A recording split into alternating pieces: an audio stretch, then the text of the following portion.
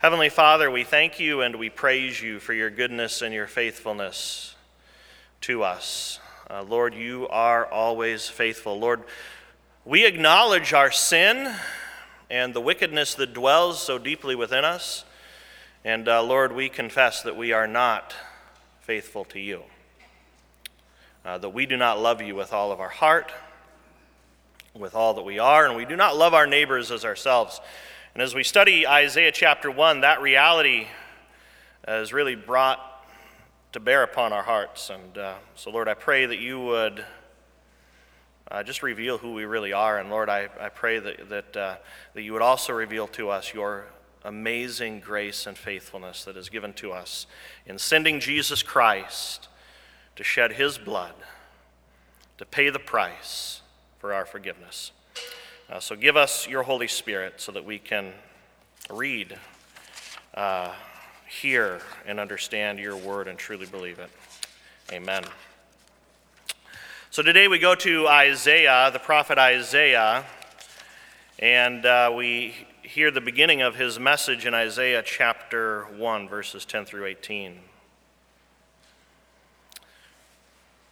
Hear the word of the Lord, you rulers of Sodom. Give ear to the teaching of our God, you people of Gomorrah. Interesting. He is referring to the people of Judah and Jerusalem, specifically to the rulers, as rulers of Sodom, and as the people of Judah and Jerusalem as people of Gomorrah. That ought to show you right there that the Old Testament church had gone off the rails. They had gone off the rails. If he's referring to them as Sodom and Gomorrah. Verse 11, what to me is the multitude of your sacrifices, says the Lord. He says, I've had enough of burnt offerings of rams and the well-fed beasts. I do not delight in the blood of bulls or of lambs or of goats. If you're familiar with the Old Testament church, the Old Testament community, their worship centered around sacrifice. The sacrifice of animals. You see, the Bible says that there is no forgiveness of sin without the shedding of blood. So they would bring animals to the Lord as a sacrifice. But he says, what to me is the multitude of your sacrifices? He says, I've had enough of all of these animals that you bring. Verse 12, when you come to appear before me, who has required of you this trampling of my courts? He says, bring me no more vain offerings. Incense is an abomination to me. New moon and Sabbath and the calling of convocations, I cannot endure iniquity and solemn assembly. So they're going through the religious motions. They're doing those things which are required in the Old Testament law, but their heart isn't in the worship.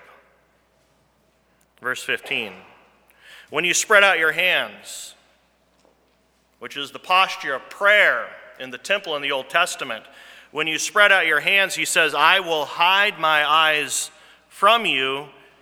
Even though you make many prayers, I will not listen. Why? Your hands are full of blood. Your hands are full of blood. So he says, wash yourselves. Make yourselves clean. Remove the evil of your deeds from before my eyes. Cease to do evil. Verse 17. We're going to focus in really today on verses 17 and 18.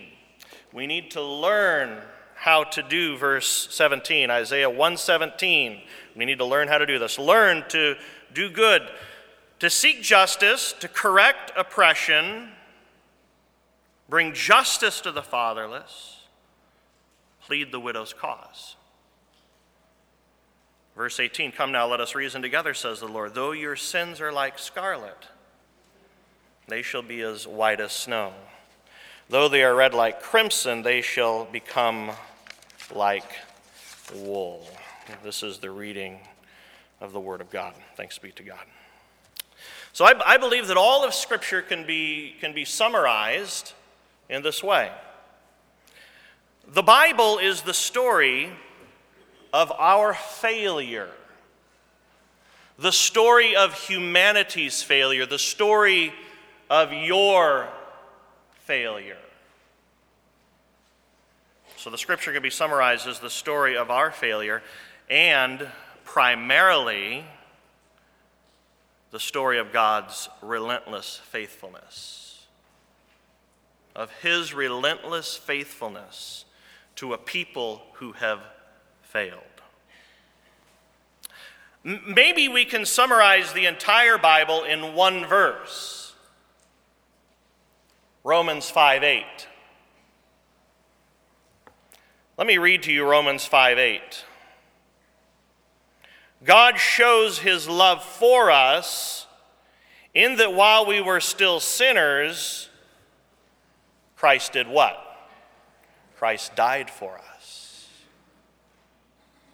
Maybe we could say the whole Bible is summarized, the entire narrative of Scripture is summarized by Romans 5:8, that God is relentlessly faithful to us, that he shows his love for us, and that while we were still sinners, we had failed God, Christ entered into this world and he died for us. But I could also say that Romans 5:8 is also the theme of the message of the prophet Isaiah. I think we definitely can summarize the entire book of Isaiah in the Old Testament by simply quoting Romans 5:8, that God shows his love for us and that while we were still sinners, Christ died for us. Isaiah is amazing. An amazing book of prophecy which points us to Christ who died for us and rose again. So the Old Testament church in the mid-700 BC, they failed to remain faithful to God. One commentator says this: Israel flirted with idols. And I would say they even went further than just flirting with idols. They worshiped idols. And when difficulties arose, they tended to trust in unrighteous powers, foreign powers, rather than the Lord. So they would turn to men instead of to the Lord when things got hard. And through their hardness of heart, they forsook wholehearted trust in the Lord. All the while showing apathy towards injustice and apathy towards a concern for the needy. A big part of this, the prophet, what the prophet Isaiah is speaking against the people of Israel, is this apathy for injustice and a lack of concern for the needy. And so as you read through Isaiah, you read sober warnings not only against the idolatrous nation, but also against his own people who are breaking his word. And ultimately, God's people in Isaiah's day had proven not to be a light to the nations. They had proven to fail in the task that God had given to them to shine the light of the one true God to all the nations. So the story of Isaiah is the failure of God's people, but it's also a prophecy of God's relentless faithfulness to them in sending Messiah.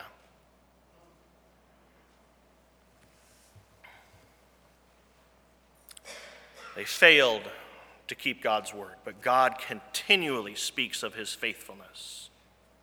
Messiah will come. Messiah will bring salvation.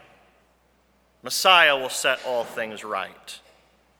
So first, the failure of the people. They worshiped the Lord, but not with their heart. They worshiped the Lord, but not with their heart, and they did not love their neighbors. That was the failure of the people in the text that we read today. You see, at the heart of God's holy law is a demand. There is a demand of you. God demands that you love him, that you love him with all your heart, with all your strength, with all your might. So that is the demand of the law, is that we love God with everything that we are. And then the law demands that we love our neighbors as ourselves. We can summarize the entire law, all 10 commandments, in this way. Love God with all that you are and love your neighbor as yourself. In Isaiah chapter 1, the prophet basically says you failed to do both. You failed to love me, and you failed to love your neighbor. Did you know you cannot separate the two? You cannot separate love for God and love for neighbor. The two cannot be separated. The person who loves God will love their neighbor. You see, you can't love God and hate your neighbor. If you hate your neighbor, it proves that the love of God really isn't in you.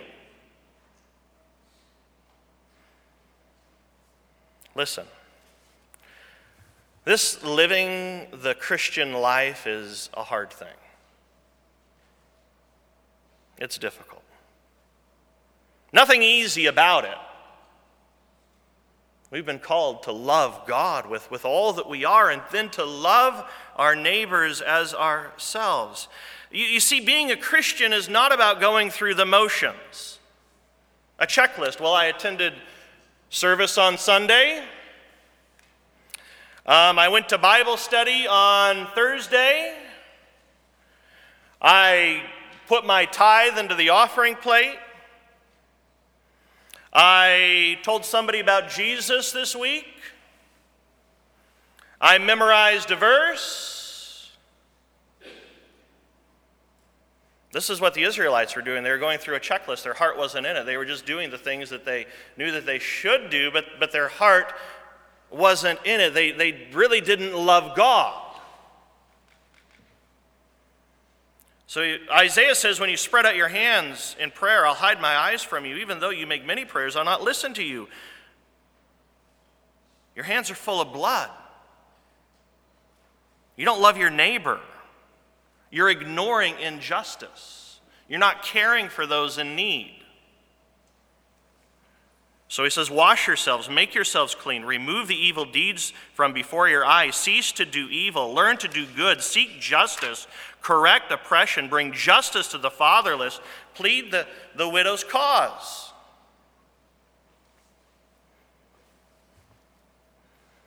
God doesn't want a group of people that just go through the motions. If we're a church that's just going through the motions, we're eventually going to shrivel, wither, and go away, and we won't be of any significance in this community anymore. God wants a people who love him with all their heart, and who love their neighbors too. So I ask you this question: how are you living out Isaiah 1:17?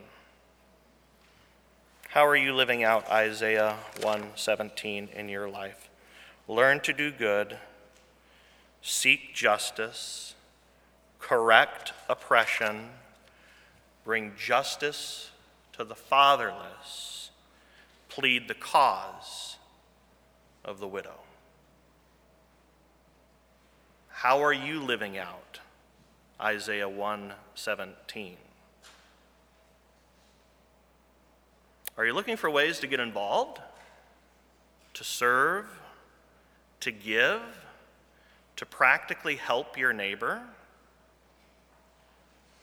If you are seeking ways to get involved, if you do want to live out Isaiah 1:17, I have some suggestions for you. Here at Maple Park, we have a homeless shelter that wants to use our church to house the homeless when temperatures drop below freezing. But listen to this year they don't have enough volunteers. They need people to volunteer. Should there be a need for volunteers in a community with churches like ours,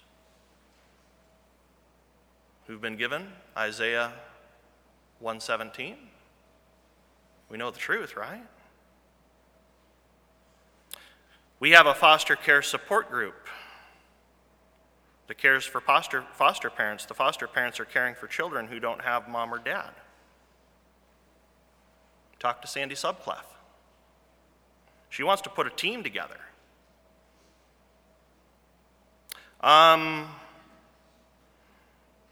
You don't have to look very far to find a widow. We have them within our congregation. You can come alongside somebody within our own church who needs a visit, who needs encouragement. Talk to Ellie Mathiasen. I think she's here. Yeah, Ellie's here. Talk to her. She'll hook you up with somebody who needs encouragement.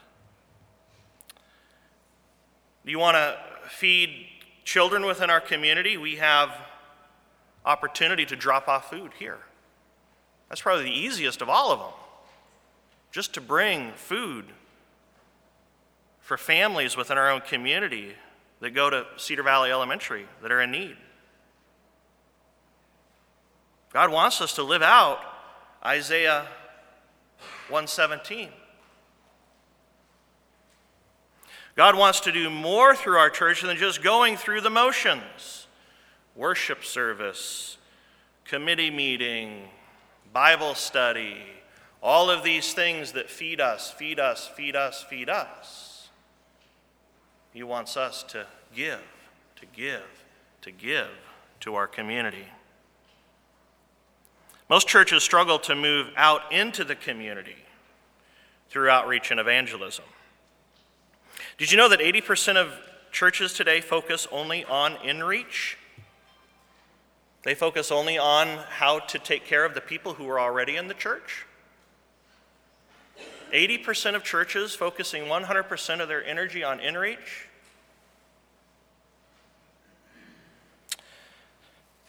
God wants us to focus on in-reach. We need in-reach. We need to care for our people. We need to have Bible studies and opportunities for growth and for discipleship within our church. We need to care for those within the Christian community, but we do not do that and ignore those outside the four walls of the church.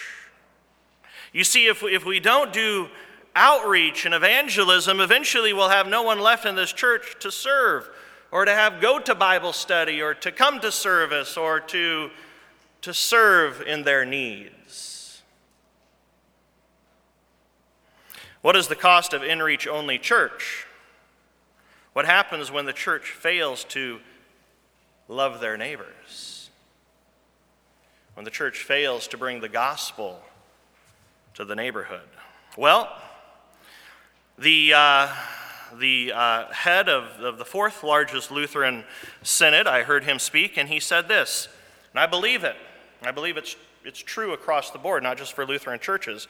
But he says this, it takes 1,000 Lutherans, get this, 1,000 Lutherans 1 year to make one new disciple.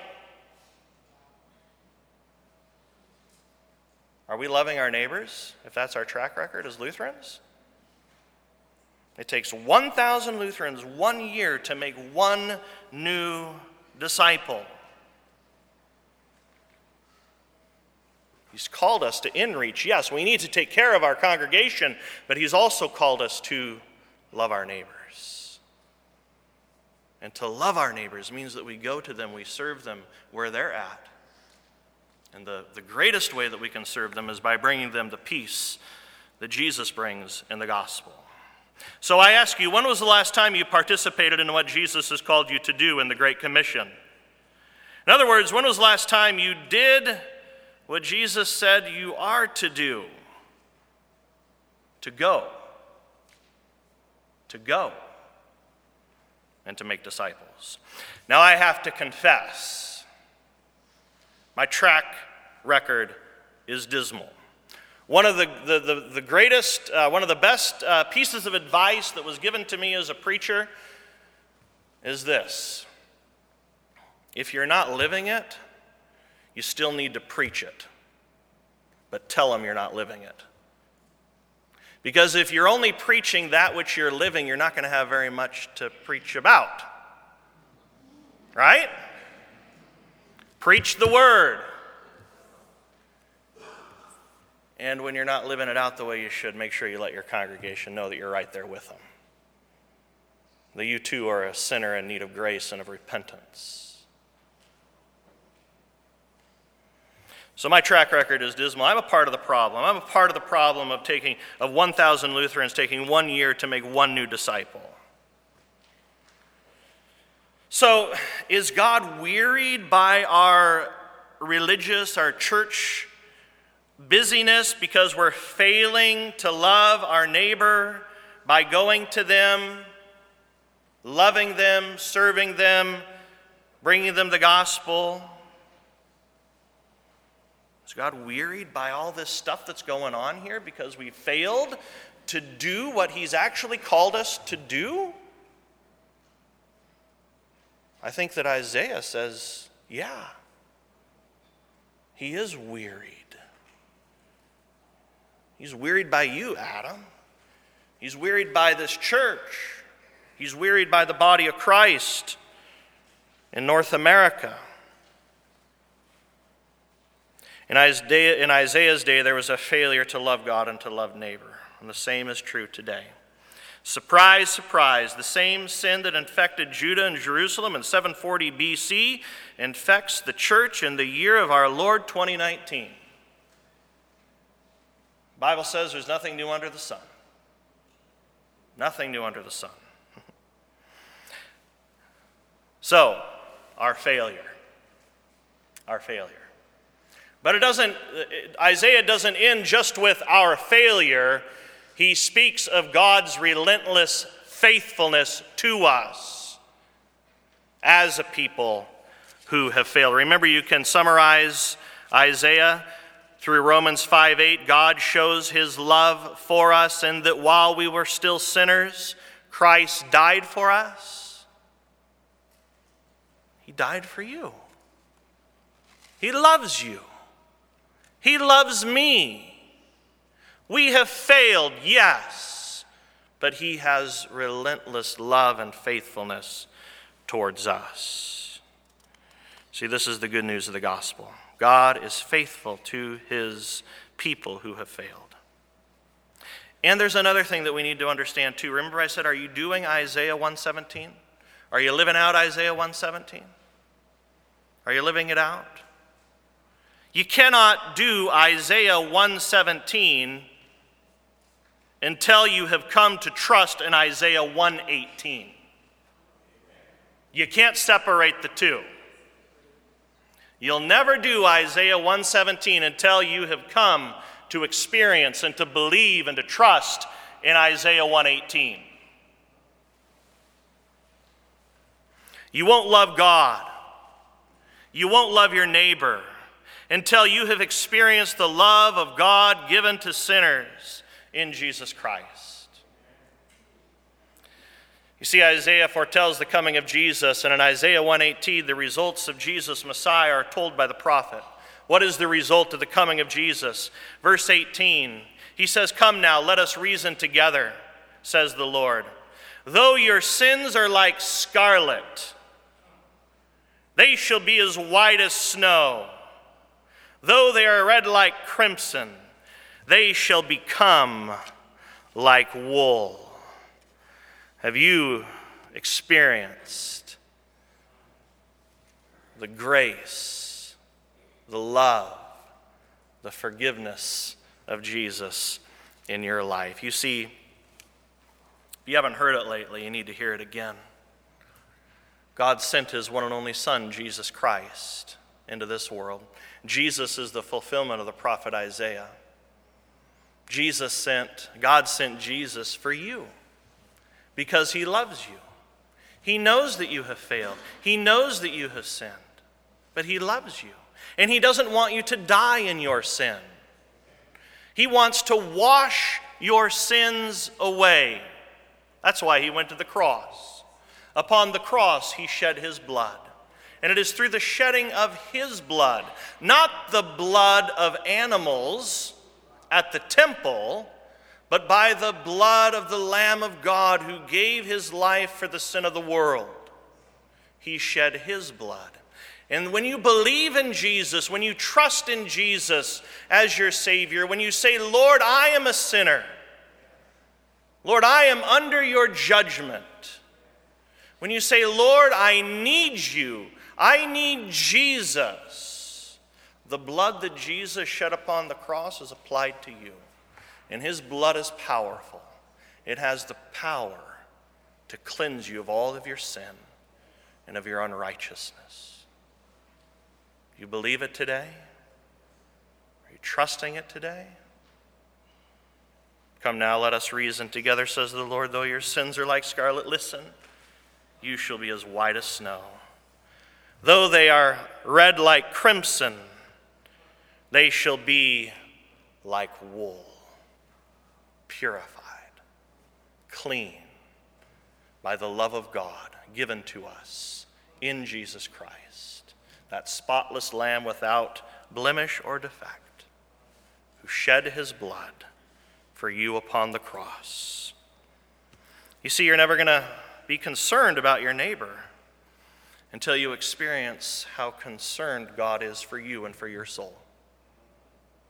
And when you experience the love of God in such a radical way, through the gift of Jesus Christ upon the cross and in his resurrection, you cannot help but love him for all that he has done. And you cannot help but love your neighbor because of how much God loves you. Amen.